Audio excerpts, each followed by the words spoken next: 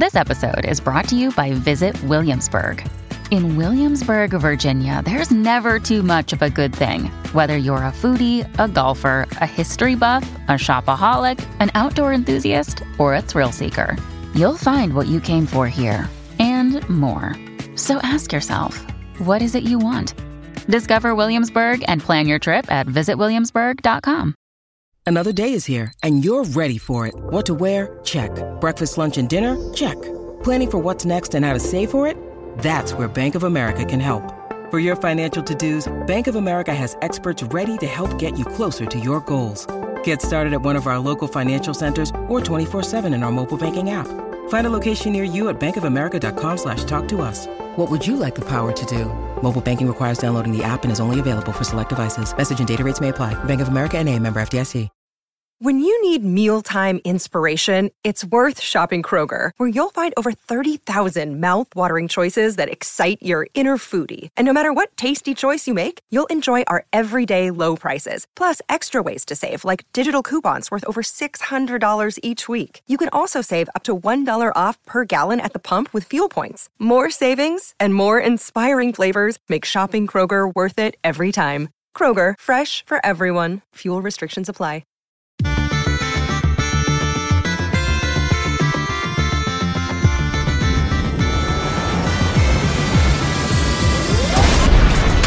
Hello and welcome to the EDH Recast. My name is Joey Schultz and I'm joined, as always, by my fantastic co-hosts. First up, he sees you shiver with Antissa.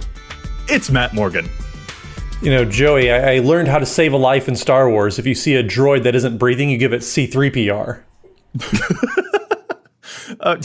Matt, I'd say that dad joke was the best one I've ever heard from you, but in actuality, that couldn't be farther from the truth. Oh, I mean, I get it.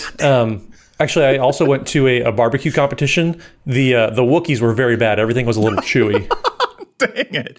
Oh, man. My attempt to counter your dad joke with a dad joke has been double countered because you are always prepared with even more dad jokes. How do you do this every time, dude? Just embrace the dark side, man. Just embrace it. Perfect. Up next, Patient. That's Dana Roach. In honor of Halloween, what do you call two witches living together? I don't know. What, Dana? Broommates. Broom. Oh, that's cute. I really, really like that. Awesome. This is the EDH Recast. EDH Rec is the best deck building resource on the web for the Commander format, compiling data from deck lists all over the internet to provide helpful recommendations for new Commander decks. And here on the podcast, what we like to do is give all of that data a little more context. Dana, what is it that we're talking about in this week's episode? We are talking about cards that supplement tribal decks. That we are. Some tribal support cards for this episode, because Innistrad, both Midnight Hunt and the upcoming, or by the time this episode comes out, possibly already released, Crimson Vow, have a whole bunch of tribal stuff going on there with vampires and werewolves, so we want to talk about some of our favorite cards that help out all of those tribal decks, because it's a really popular way to play EDH. Real quick, before we get started, let's pause and give a huge thank you to the folks at the Command Zone for handling the post-production work on our podcast, and of course, we want to thank our sponsors for the show too. The EDH Recast is sponsored by Card Kingdom and TCG Player, the only two stores online guaranteed to be all treat and no trick. Just grab a bag for your candy, go to EDH Rec, and click on the card in question. When you choose a vendor link down below, that supports both the site and the show. And if you'd prefer to support the show directly, you can do so over at patreon.com/EDHRecast. There are also no tricks over there. All you have to do is just go to the website, choose the patron tier that you would like to select, and then join up. It's simple as that, and we definitely appreciate all the support. We have patron tiers of all sorts of levels. We have patron exclusive content that comes out every single month. Just some nice little treats for everybody over there. So make sure you head over to patreon.com/EDHRecast, where you can even join the tier that we give a special shout out to a patron just for joining. So we definitely want to give a very special shout out this week to Myra Oberg. Thank you so much, Myra, for all of your support. We definitely appreciate it. Thank you so much, Myra. All right, guys, let's get into our topic now. We are talking about tribal deck support cards, the things that help out a deck when your entire EDH deck is built around a specific creature type, which is like one of the most popular ways to play EDH. The tribal archetype pages on EDH Rec, when we're tracking all of the decks that specifically conform to specific creature types, like it's so popular. There are like tens of thousands of decks that are built specifically around elves and around dragons, and now with Innistrad, Midnight Hunt, and Crimson Vow, there's also been a bunch of focus for like zombies and stuff like vampires and werewolves too. So it's a whole bunch of fun. So let's talk about some of the cards that help out all of those tribal decks, since it's such a really cool thing that the current sets are focusing on right now. Real quick, I do kind of want to see like what our affiliation is with tribal decks. Like Matt, are tribal decks something that you play really often? Are they an archetype that you really enjoy? Where are you at when it comes to the tribal deck archetypes in Commander? I have dabbled in the tribal decks before. I did actually buy the human tribal deck, the Selesnya one that came out for Midnight Hunt. I've really enjoyed it so far. I haven't built a ton of them, but like I've played around with them. It's not something I actively seek out, but if there's one that calls my name, like Kyler Sigardian Emissary did in this most recent pre-con, I will definitely jump on board, and I have enjoyed that deck so sneaking much. And not just that, dude, I gotta say, I've enjoyed watching you build and play that deck too. It pops off. Like, that's a really powerful commander, Kyler. Like, I love it. You know a deck is like making me feel things if I'm laughing at myself because the deck just doesn't seem to be like doing fair things. But it's a precon. Like, it's still largely a precon deck, and it's just so good.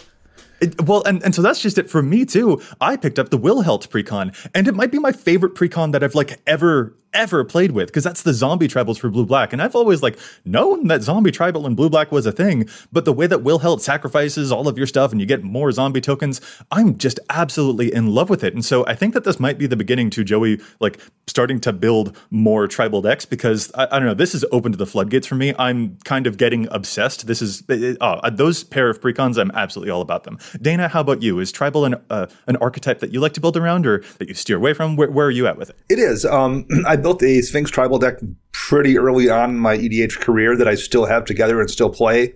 But because of that, I've kind of found that any subsequent attempts at building tribal decks don't necessarily feel that original, because I feel like it has a lot of overlap with that Asperia Sphinx deck for some reason. Interesting. But I've still like take cracks at it. I built a Lathless Dragon Queen mono red dragon deck that I played for a little while. I'm currently messing around with Silumgar the Drifting Death in Dimir colors to play Dimir Dragon Tribal. I've had a zombie tribal deck that I have played with for a few months before I took it apart. So it's a well I go back to fairly often for sure. Wait, the zombie deck, you took it apart. Would you say that your zombie deck had decayed? Yes, that's well played, Joey. Hey, thank you. All right. Well, so that's cool to see where we are with tribal stuff, but like the cards themselves, like this is such a popular archetype. Let's talk about some of the best ways to support those tribes in case it's something that you, the listener, are really interested in building around, or maybe we have, some personal favorites among the stuff that we've tried out in our tribal decks. And there are a couple of different categories that we're going to sort of break them down into to talk about the different ways that you can support a tribe. Right off the bat, we'll acknowledge we're not going to talk about like, vampires have these lords or zombie lords or elf lords that pump up just a bunch of elves. So there are some tribal specific things, but let's talk about the ones that are a bit more ubiquitous and could happen in just about any tribal deck and how good those cards are. Let's start off with pump effects. Matt, do you have any favorite pump effects that will pump up the whole tribal team in any of your tribal decks? Well, I mean, Shared Animosity is one of my favorites of all time, probably, just because it lets every single one of your creatures hit like a truck. So Shared Animosity is an enchantment card in red. It's 2 in a red, and it says whenever a creature you control attacks, it gets +1/+0 until end of turn for each other attacking creature that shares a creature type with it. I've played this in my Valduk Keeper the Flame deck because I make a lot of elementals with that deck. So if I'm swinging with 5 elementals, each one of those elementals gets +4/+0 until end of turn because there's 4 other elementals attacking. That damage adds up really, really fast.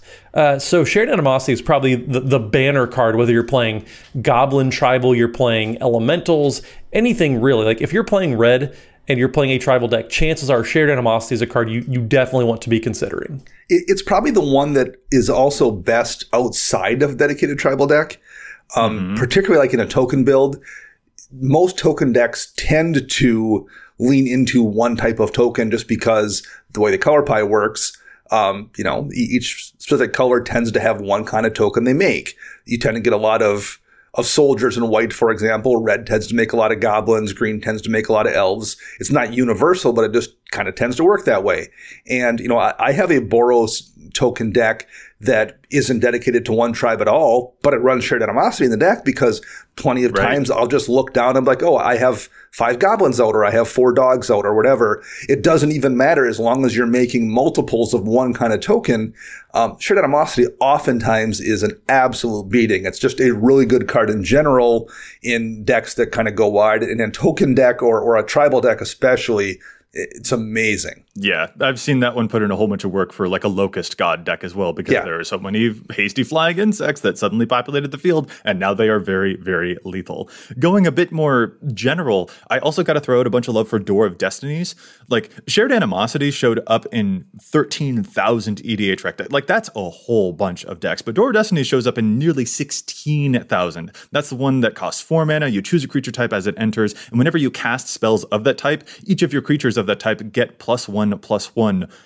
And that's just going to stay there as long as you've got the door on it. I think you could even potentially proliferate those counters if you really wanted to, but you often don't need to, because you're just going to cast a bunch more vampires or a bunch more goblins or something like that, and then your team will gradually get so inexorably powerful. It's a really, really crazy thing. It is a bit more gradual. It isn't an immediate effect, but when played at the right time, Door of Destinies is a beating. I mean, similarly, you have Coat of Arms as well that doesn't work the same way as Door of Destinies, and it also affects everyone. But what's nice about Coat of Arms is, although it can punish you if you cast it at a bad time, if you treat it like kind of an overrun effect where you're going to use it for an alpha strike to end the game, it can also be super effective in any kind of a tribal deck. I mean, and while we're talking about artifacts, I guess, why not play artifact creatures? Because Metallic Mimic and Adaptive Automaton, those both also just like slide right into this type of role where you get to have a flexible pick with whatever creature type you're playing. Doesn't really matter. Just put them down and then just kind of go about your day.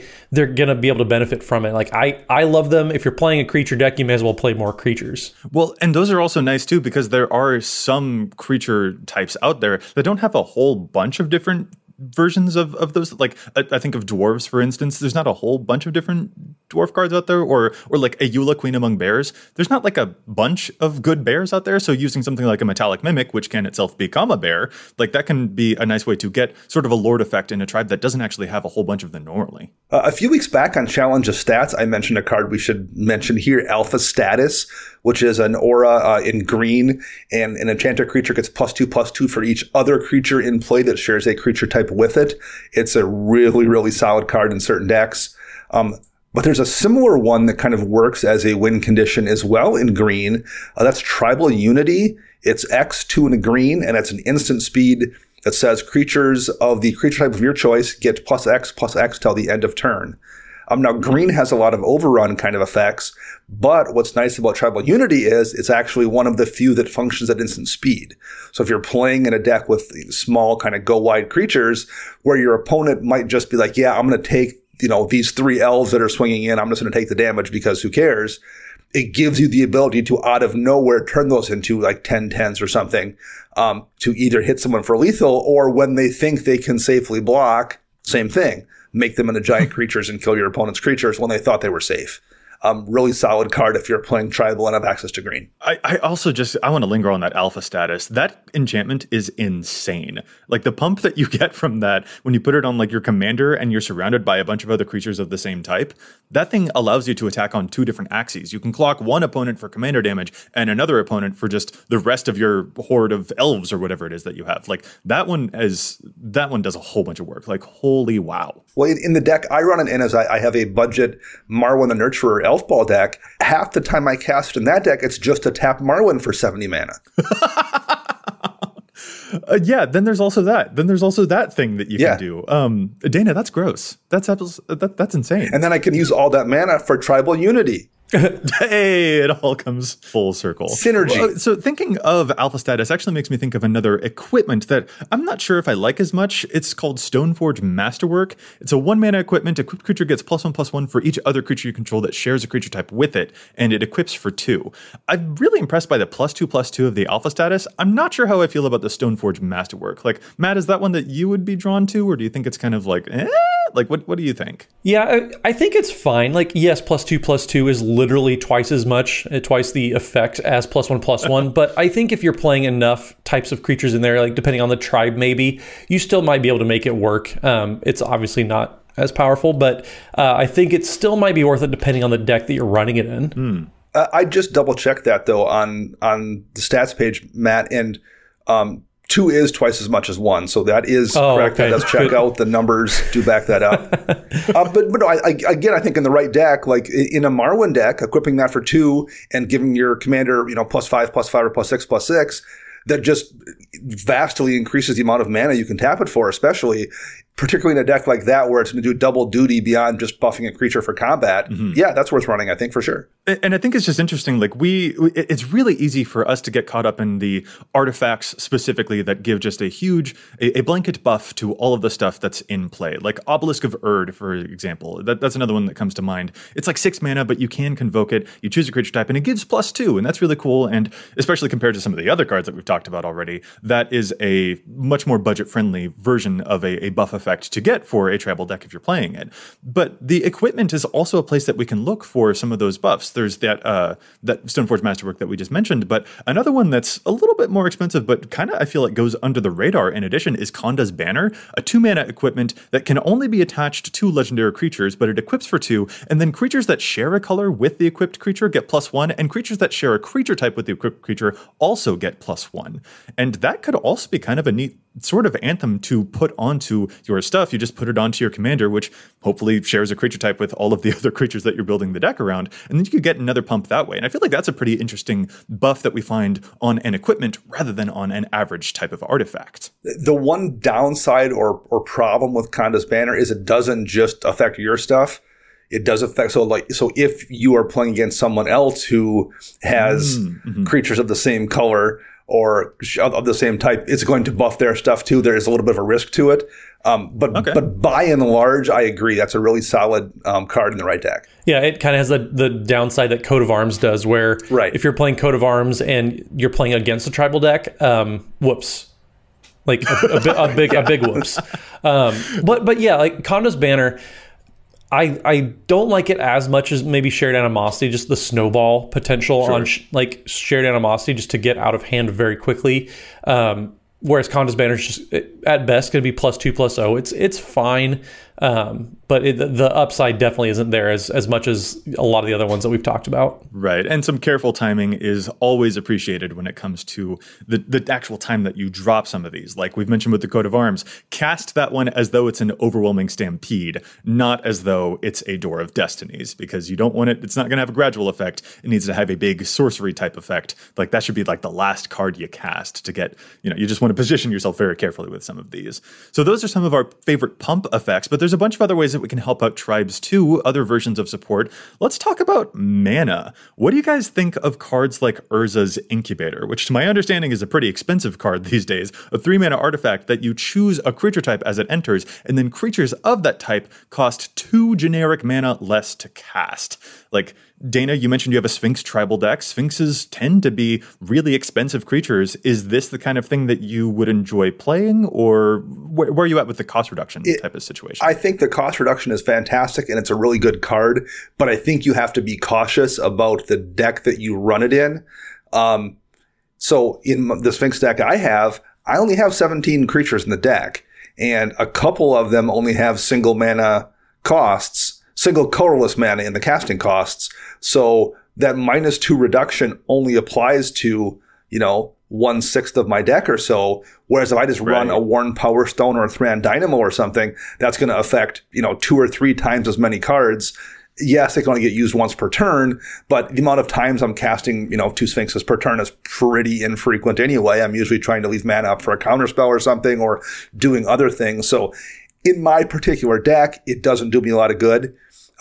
It's a really good card in the right deck, don't get me wrong, but I think people do need to be cautious and make sure that they can readily utilize that reduction enough to justify running it over a mana rock that you can probably use on almost every spell in your deck, almost every turn. See, so there's a similar card with Herald's Horn, which comes in, you can choose creature type, and it has a little bit of a cost reduction, but at least like there's a sidestep. Even if you're not getting a huge mana reduction, you're at least being able to like accelerate, because the second half of the card, where it says at the beginning of your upkeep, look at the top card of your library. If it's a creature card of the chosen type, you may reveal it and put it into your hand. So you're kind of getting a pseudo draw effect if you're playing enough creatures in the deck. I like that one a lot too. I think a lot of players in general also like that, but there's all sorts of different tribal specific mana reductions, whether it's cards like Dragon Speaker Shaman, and we'll talk about those more a little bit later on too, but there's a lot of those effects running around there too. Yeah, Jess definitely does require an attention to the density of cards in your deck that it will actually affect. And I mean, these are also popular. Like Urza's Incubator wouldn't be a super expensive card if it wasn't of interest to a whole bunch of folks. And the Herald's Horn shows up in nearly 27,000 decks. Like, good lord, that is a whole lot. Again, Tribal is such a really popular way to play Magic. It's so awesome. There's one other mana affecting card here for Tribal decks that I want to shout out to, and that's Mana Echoes. 4 mana red enchantment. Whenever a creature enters the battlefield, you may add an amount of of colorless mana equal to the number of creatures you control that share a creature type with that creature that just entered. This shows up in like 5,000 decks. This one is, I think, more normally associated as a combo engine, because if you have an activated ability that can create tokens, this provides you a bunch of mana to continue creating tokens. This is really famous with a commander like Sliver Queen, for instance. Activated ability creates a sliver, Mana Echoes refunds you all of that mana. It just becomes an infinite loop. But I feel like there are other potential commanders that could make use of all of that extra mana too if they wanted to. What do you guys think of this one? It's a really, really good card, I think. This may be kind of the opposite situation from Urza's Incubator, where I think people might think this is only really applicable in certain decks. And I think there's a lot more decks where this does work than people maybe realize, particularly because it's not like the mana that you get from that creature has to get spent on casting more creature spells. It can just be free mana used for something else. Yeah, like a Tribal Unity. Like one of those. Yeah. I see what you're okay. I totally get it. So you play Mana Echoes in your Dragon deck or whatever, you're just going to get, 3 or 4 free mana when you cast that Dragon spell that you can then use to do a thing you wouldn't have otherwise been able to do. I think it's a really solid card, even if you aren't going super, super hard on a particular tribe or using it to like combo out. I think Mana Echoes is really, really good. Yeah, it's very powerful in like the bigger type of tribes too. Like I think dragons is probably the tribe that benefits the most from that. That or goblins potentially as well, because they can have some pretty crazy activated effects. There's a whole bunch going on there. Let's move now from a discussion of all of the mana stuff that tribes are up to, and let's talk about draw. What are some ways that, Matt, you've been able to access more access to draw effects because of the fact that you're playing just one type of creature in your deck? I mean, so go figure, blue has some of the best effects here. Kindred Discovery and Distant Melody are probably two of the more powerful effects, I think. Kindred Discovery is great for that sustained card draw effects over the course of time, just because you're drawing for every creature that type that comes in, whereas Distant Melody is just a one shot in the arm to keep your deck going. Both of them are very, very powerful, though. I mean, both you can draw 10 plus cards without even really trying. But I think they're both, extremely powerful cards for any blue tribal type of deck. I don't know who looked at Coastal Piracy and thought, if we made it twice as good, making it cost 1 more mana makes a lot of sense. Kindred Discovery is an amazingly fantastic card. And it feels like you're cheating in the right decks for sure. Distant Melody is the same way, frankly. There's a lot of decks where that also feels like you're cheating. It just breaks the game open when you can draw that many cards, just kind of accidentally because you're playing a tribal deck. Gaze upon my field of 21 ones. I'll cast the spell that draws me a card for each creature I control of that type and just go to absolute town with the cards in my hand. Or, the Kindred Discovery on ETB and when those things attack. Like, there's no way you'll run out of cards. WotC, reprint that card, please, because it's like $30 and has, I think, never been below that point. The only bad thing about Kindred Discovery is the price at this point. Yeah, absolutely crazy. We also can't escape from this part of the conversation without talking about Vanquisher's Banner. That one came in the Ixalan set and completely bowled us all over. I think it might be the most popular card that we've talked about so far. It shows up in nearly 32,000 decks on EDH Rec. That's insane. 5 mana artifact. As it enters, you choose a creature type. It gives a buff to those creatures, and whenever you cast a creature spell of that type, you draw a card. So, I mean, just anywhere that you want it to go, this is going to keep you up on having a bunch of creatures. It's really good whether you're playing big creatures or you're playing a whole bunch of little ones. You can chain through a bunch of things.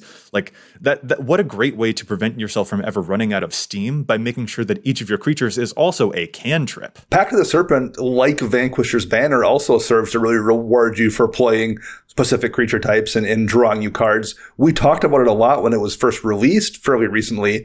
It's a 3-mana sorcery where you just choose a creature type and draw X cards and lose X life, where X is the number of creatures a player controls of a certain type. You can also kind of use it on someone else who's playing a tribal deck if they happen to have gone wide. You know, it's the Sign in Blood, Dream, Achievement Unlocked kill. There's potential for that, but realistically, you're mostly going to use it in your vampire deck or your zombie deck or something to draw 8 or 10 cards at some point in the game. And you're probably going to gain that life back because the black tends to gain life too.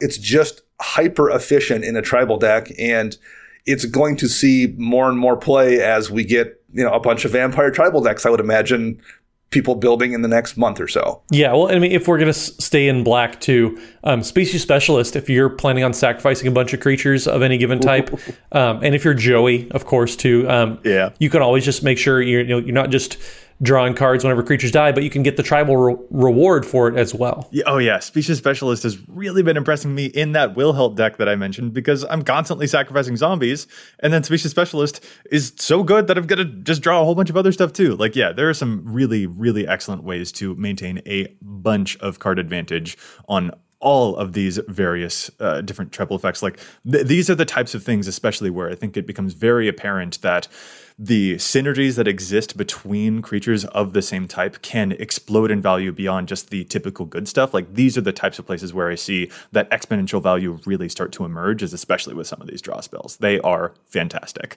Well, Joey, in order to sacrifice creatures to get all the benefits, first you have to get them on the battlefield.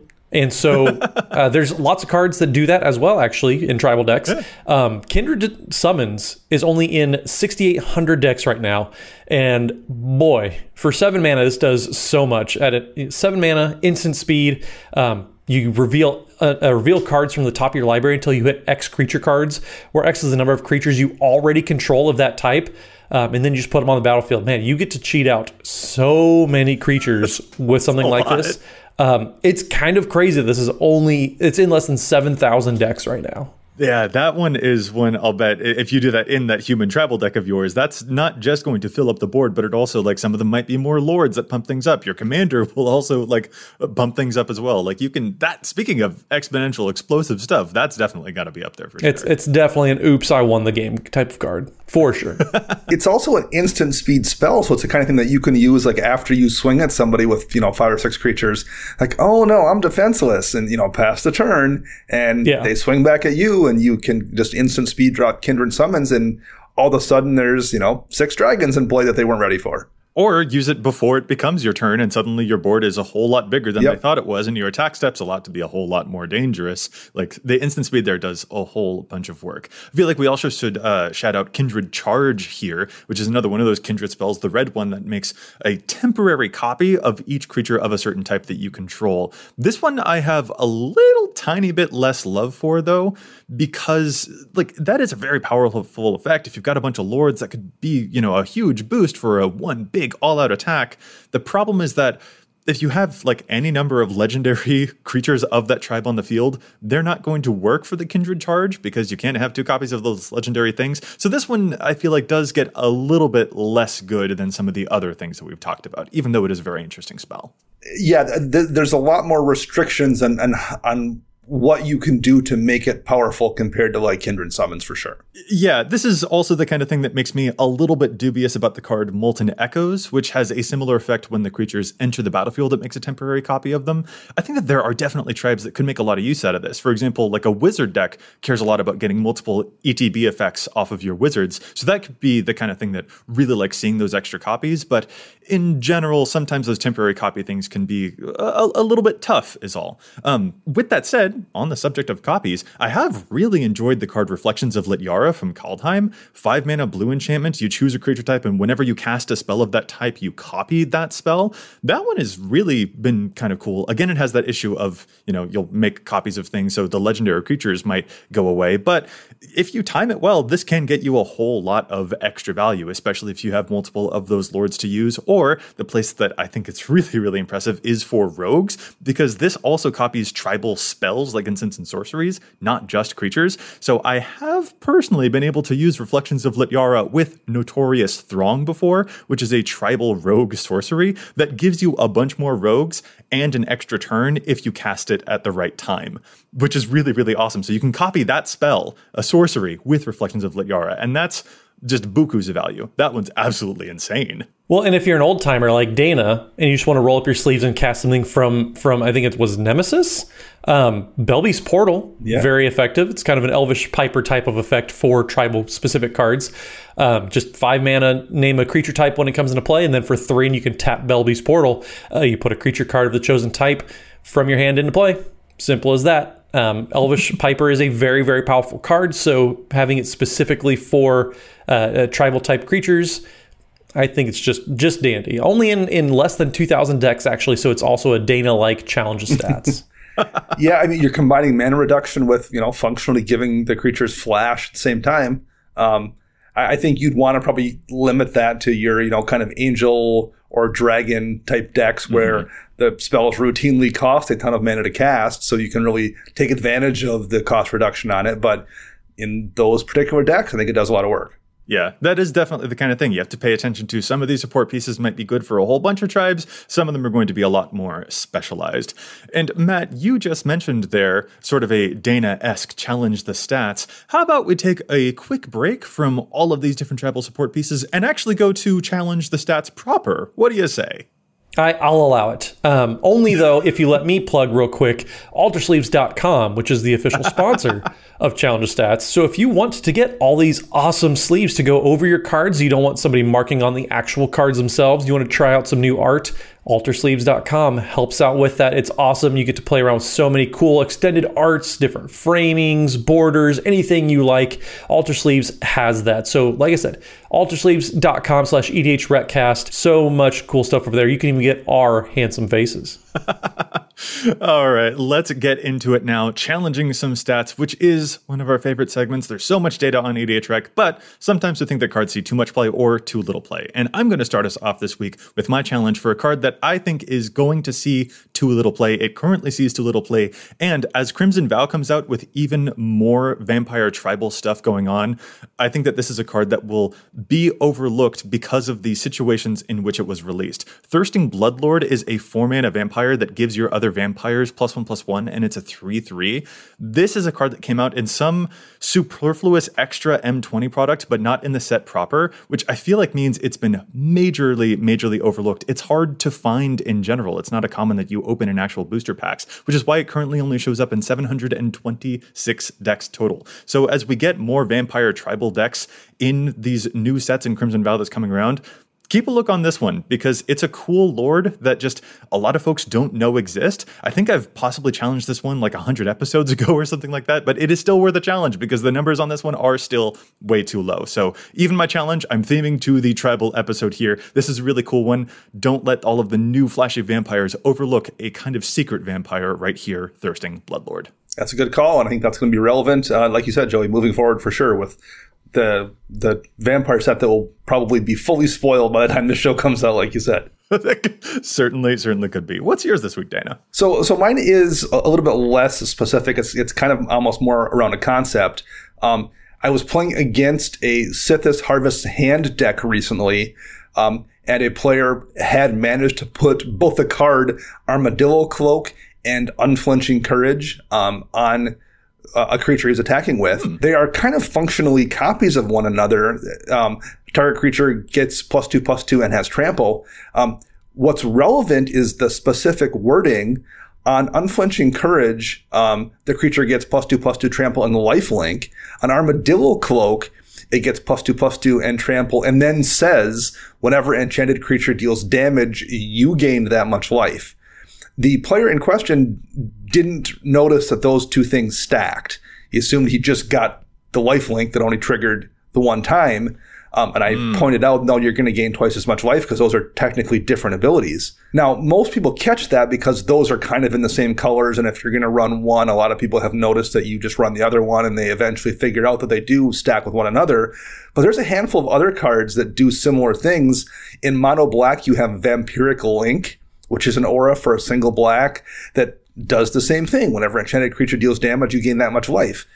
What's particularly nice about that is if you have a commander who has lifelink and you care about gaining life in your deck, it's a second way to gain life off the damage you're already dealing because it's going to stack with that lifelink ability. So I have a Tavash Gloom Summoner deck. Tavash has lifelink. I care about gaining life. Vampiric Link is just a second way to gain life off the single swing I'm already doing that stacks with the lifelink he already has. There's a card in white called Spirit Link, and there's a one called Spirit Loop that are worded a similar way, so they also stack with lifelink.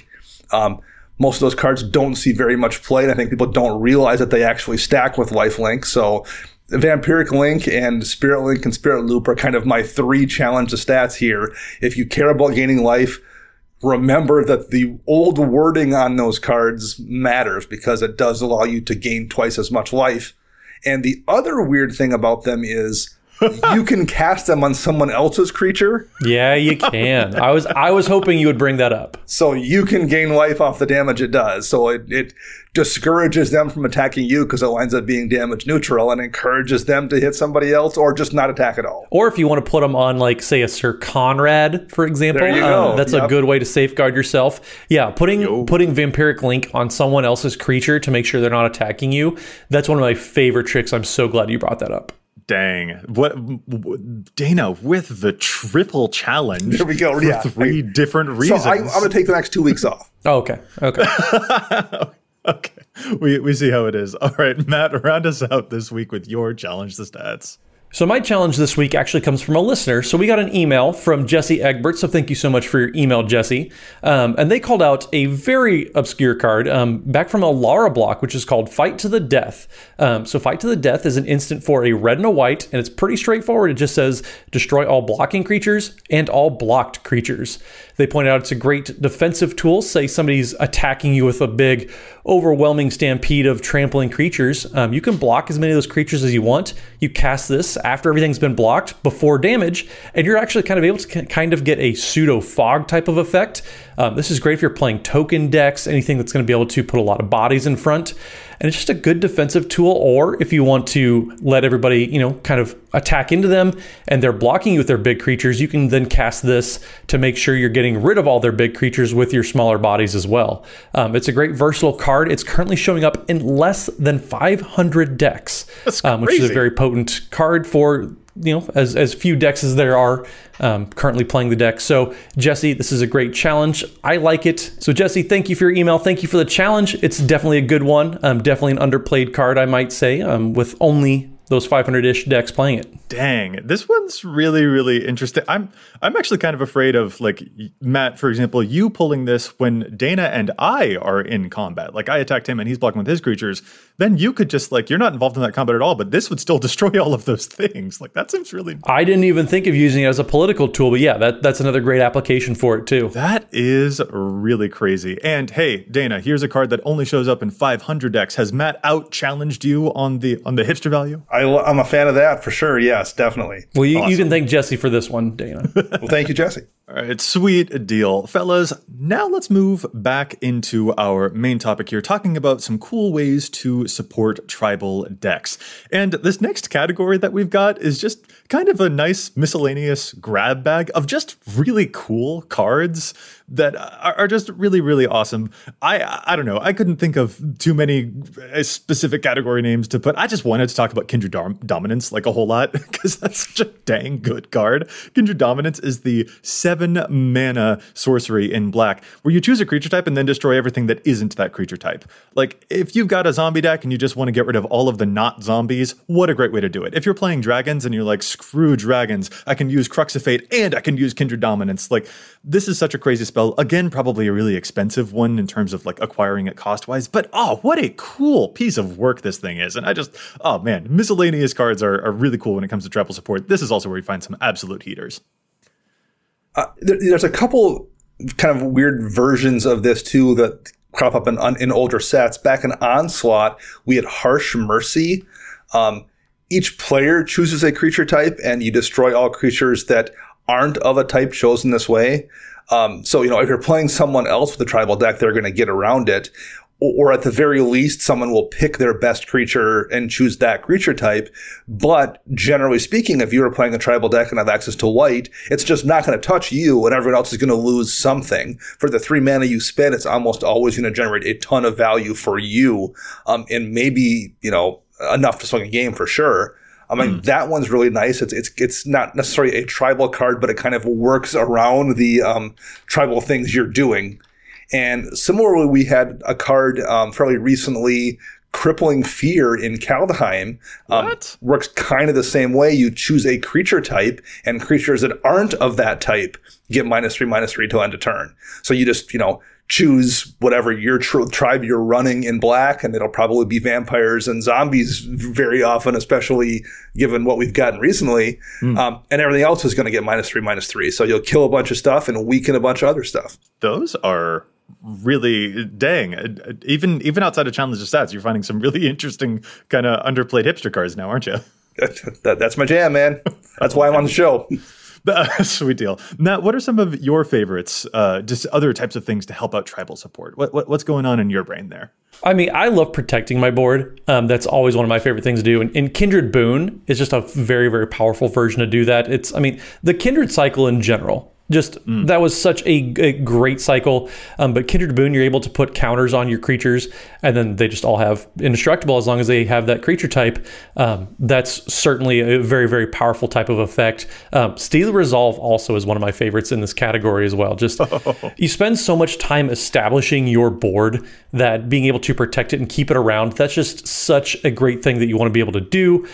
Steely Resolve doesn't give everything indestructible, but it just makes sure that they can't be targeted. It gives everything shroud effectively. So, yeah, that one's also crazy. Notably, it is shroud, not hexproof. So even you can't target your own stuff. So there might be some tribes that don't want that because you do want to be able to target your cats, for example. But that can also be like, that's also a pretty expensive card, probably for good reason, because no one can touch any of your elves or anything like that. And that can really seal the deal when it comes to creating an inexorable board state that your opponents just cannot remove. Yeah. Patriarch's Bidding is a card that has also kind of really needed a reprint along the lines of Steely Resolve, and it just got one in Modern Horizons 2. Each player chooses a creature type, and that player returns all creature cards of that type from their graveyard to the battlefield. Kind of like the Harsh Mercy I mentioned earlier, it does let people kind of play around with it. You're going to bring back all of your chosen tribe, so basically your entire graveyard. Someone else, if they aren't playing tribal, can still pick the most useful thing, but the amount of advantage you're going to get is almost always going to be quite a bit more than what everyone else will get who isn't playing a tribal deck. It's a really solid card and desperately needed a reprint for a long time, and luckily just got one. Yeah, that card was like pushing $40 for a long time. Well, now it's $2. It's like a $2 Right. card. You can go to cardkingdom.com/EDHREC and get Patriarch's Bidding for $2. The numbers definitely got hamstrung for a long time. Like, it's currently showing up in less than 8,000 decks. It is better than cards in over 8,000 decks. Like, this is just a very, very powerful card. So if you've been looking for one, now is a perfect time to get some. If you could see my face when you talk about the reanimation effect for tribal decks, Dana, this makes me very happy. I quite like the Patriarch's Bidding. But I'm also just kind of a fan of, like, even just the smaller scale recursion stuff. Like, honestly, Raise the Draugr and Return from Extinction, which are just little spells that get back 2 creatures that share a type from your graveyard to your hand, just for 2 mana to get those 2 cards back. I feel like that's also kind of nice. It's small ball in terms of value compared to something like the Patriarch's Bidding, but I feel like it can make a pretty big impact when it's just like, it's 2 mana to draw 2 cards that you know are very good in your deck because they're the creatures that you need. And I feel like even those can actually sand off a lot of those edges and tune up your deck a little bit nicely. I feel like that just is some nice small value that actually pulls a lot of weight. Well, I mean, Regrowth is played in dang near every green deck, almost 28,000 decks, and this is just a double Regrowth in a tribal deck. I think that's a totally fine rate if you're getting some very, very powerful cards back out of the graveyard. Yeah. Oh, and what do you guys think of the Tribal Birthing Pod Pyre of Heroes from Kaldheim? That's the 2 mana artifact. You pay 2, tap it, and sacrifice a creature, and then you Birthing Pod that creature, but it has to share the same creature type. I feel like I've been using this one in that Wilhelt Zombies deck, and I've been really impressed because it feels like that is a deck that has a good number of creatures at different mana costs that also have a good number of different toolbox effects. I don't feel like this is a card that, like, an elf deck or a goblin deck necessarily needs, for example, because those can be so low to the ground. But I have been kind of impressed with this in the right type of deck. But Matt, would this be something you're interested in? Or is this maybe a little too niche? Like, what do you think of Tribal Birthing Pod? I think this is very, very narrow. I think Zombies is probably one of the few tribes that can probably take advantage of this because there are zombies up and down the curve. Not every tribe is able to do that. Elves kind of top out at 1, 2, 4 maybe. Whereas Dragons has the exact opposite problem where they start off at 6.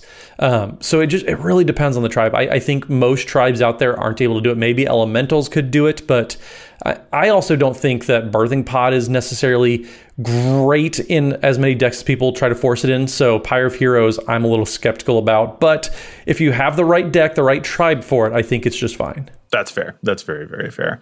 All right, let's move away from our miscellaneous category and now round it out with a quick thing about lands, because there are some important lands for tribal decks too. So Dana, for example, in your Sphinx tribal deck that you've got, are there any specific lands that come to mind that you might use to pump up the deck, even from right there within your mana base? The main one that jumps out at me is Cavern of Souls.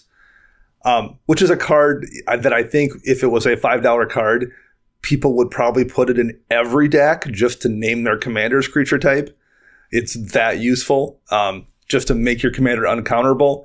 In a tribal deck, being able to make whatever of the particular tribe that all of your creatures are uncounterable is really, really good too. And in my Sphinx deck, where every one of those Sphinxes costs 9 mana, I definitely don't want to eat counterspells if I can avoid it. So a Cavern of Souls is a really useful card to have in that deck in particular. I think probably one of the most useful lands in general that also just happens to be, a tribal synergy type of card, Path of Ancestry. It's just a tapped command tower that has upside. If you're casting a spell that shares a creature type with your commander, you get to scry one. Otherwise, it's just a tapped command tower, which is one of the most powerful lands in the entire format. Playing an extra copy in your 3-color decks, playing in your 4-color decks, that's just great. People are already playing those tri-lands that come into play tapped as is. People are already playing triomes. This is just a very, very good card that I think a lot of players... it is getting played in almost 70,000 decks, but I also think that probably should be way more, considering it's only in 10% of all decks, period.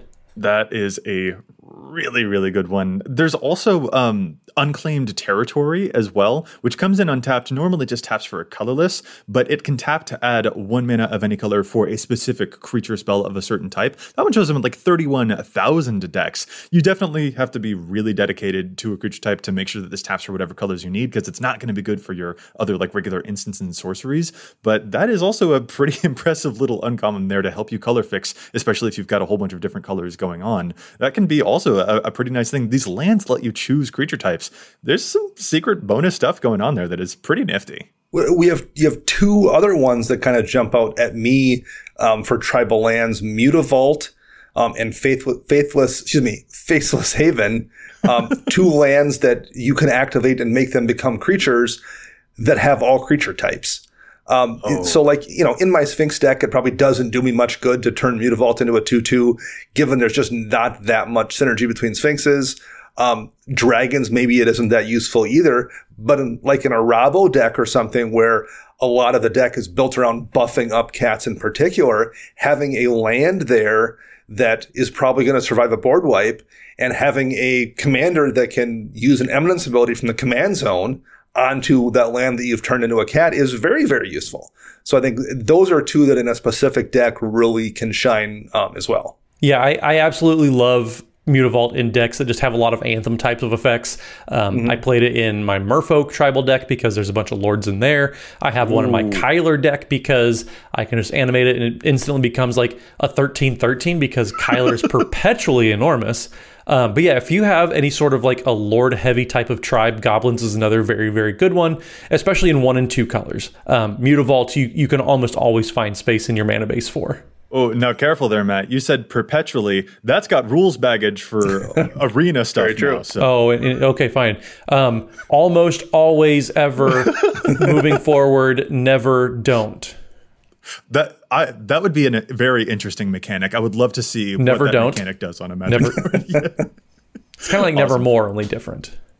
Only different, exactly. So, and those are actually lands that have all creature types. So I feel like also we should briefly address, changelings are also really good tribal support for especially the creature types that don't have a whole lot of things out there. Like Realmwalker is a really, really good changeling that can be a bear if you need it to be, or it can be, I was about to say elf, but elf is a very popular creature type. I'm sure that Realmwalker is showing up in elf decks too. But like, if you don't have a whole lot of dwarves or a whole lot of bears or something like that, changelings can also really save your bacon by fleshing out the density of creatures that you've got in your deck for sure. So also watch out for those. Just because, it's generally useful, but there's so many out there that we probably can't address too many changelings. Instead, let's turn to the final thing here. And this, I think, is the most interesting part of tribal decks, is the non-tribal cards that show up in tribal decks. Like, there are a lot of creature decks out there that play creatures that don't fit the creature type that you're building around the deck, but those creatures are still just like so dang good that you want to play them anyway. The lead-in for me here is that I mentioned the Species Specialist that I'm playing in my Wilhelt deck. Species Specialist is not a zombie, but it draws me cards when my zombies die, and that effect is so dang good in that deck that even though it's not a zombie, it still warrants a spot in that deck. So what do you guys think are other examples of non-tribal creatures or non-tribal cards that still show up in tribal decks? Because that type of support is also fascinating. Well, I kind of hinted towards this effect of smaller creatures that kind of act as mana reduction for your bigger creatures. Dragon Speaker Shaman doing that for dragons, or Starnheim Aspirant for doing it for angels. Something that comes down early that's just able to make those 6 and 7 mana creatures a little bit easier to cast later on in the game. Those are so valuable. Sometimes you don't have green, so you can't do a bunch of mana ramp. So you have to rely on other effects like these. These are just fine cards to be playing. Like we talk about the medallion cycle every now and then as something that's going to reduce the cost on your colored spells. Well, this is doing the same for your creature spells. I don't like these aesthetically speaking. I don't like to have creatures in the tribal deck that aren't of the tribe, so they bother me.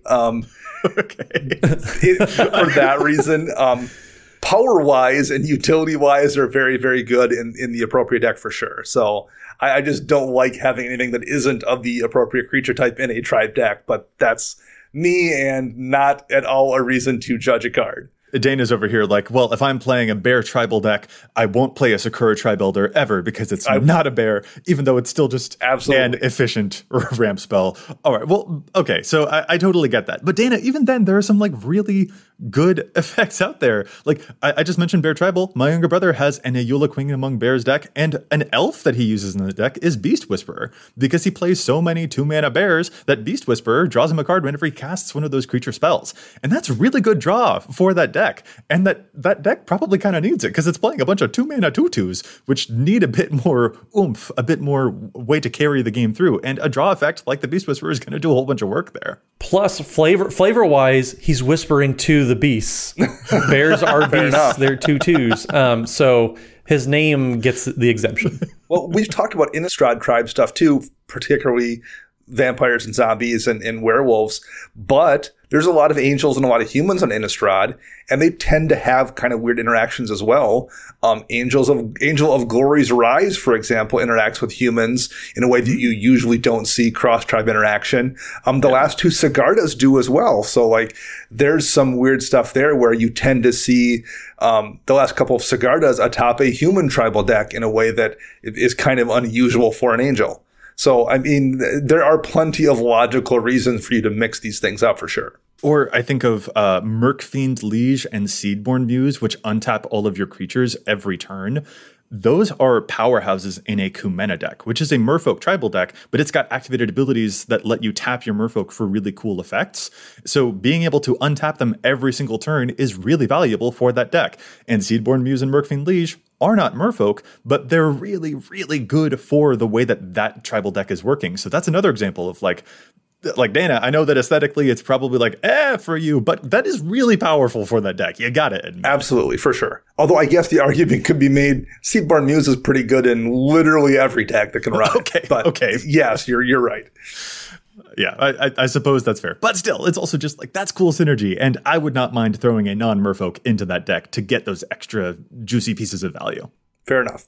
So I have one that, again, it's not technically a tribal card, but I don't know if I've put it in any tribal decks that didn't benefit from it fairly effectively. And that card is Heraldic Banner. That card just continues to impress in so many different decks. Like, it's not just a mana rock, but it's also kind of an anthem, because if you're playing a bunch of creature tokens, anything like that, chances are they're probably going to be playing same colors, so you can play and play it for white if you're playing a humans deck, or red if you're playing goblins. And it's just going to soup up everything. It's going to play into what you want to be doing anyways, which is establishing your board, getting some mana on the battlefield. And this is just such a good card. Like, almost no matter what type of tribe you're playing, if you're playing dragons, just name red, and chances are like you're going to be safe. Like, it's just such a great card that just, I don't think was meant for tribal decks, but it definitely is very, very powerful there. That's another great example. Yeah, these cards can be found everywhere. Some of these are so good, like we mentioned at the top of the show, that we will use them even in our non-tribal decks. We'll use some of these tribal payoff cards because we made a bunch of tokens or something like that, and that's another great example.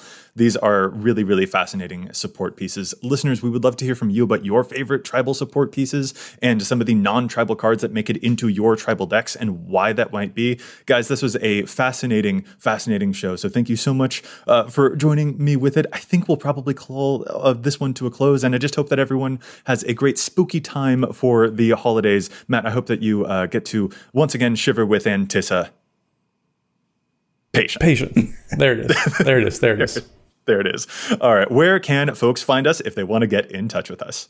So you can find me on the Twitters at Mathimus55. That's MATHIMUS55. And don't forget, Wednesday evenings we are streaming games. Twitch.tv/EDHRECast. We have awesome guests on every single week. It's always so dang fun. So make sure you tune in, because it truly is like one of the most fun things I get to do with Magic. You can find me on the Twitter birds at Dana Roach. You can hear me on my other podcast, CMDR Central. I am writing articles for EDH Rec and for Commander's Herald, and you can find all three of us together at patreon.com/EDHRECast. And I'm Joey Schultz. You can find me at Joseph M. Schultz on Twitter, and you can find the cast at EDHRECast on both Facebook and Twitter. Plus, if you've got a question for us, you can contact us at edhrecast@gmail.com. Our thanks go out once again to the whole team at the Command Zone for handling the post-production work on the podcast, and we want to thank our sponsors, TCG Player and CardKingdom.com. Plus, you can visit altersleeves.com/EDHRECast for cool, custom EDHREC sleeves. Listeners, we'll be back at you next week with more data and insights. But until then, remember, EDHREC your deck before you wreck your deck.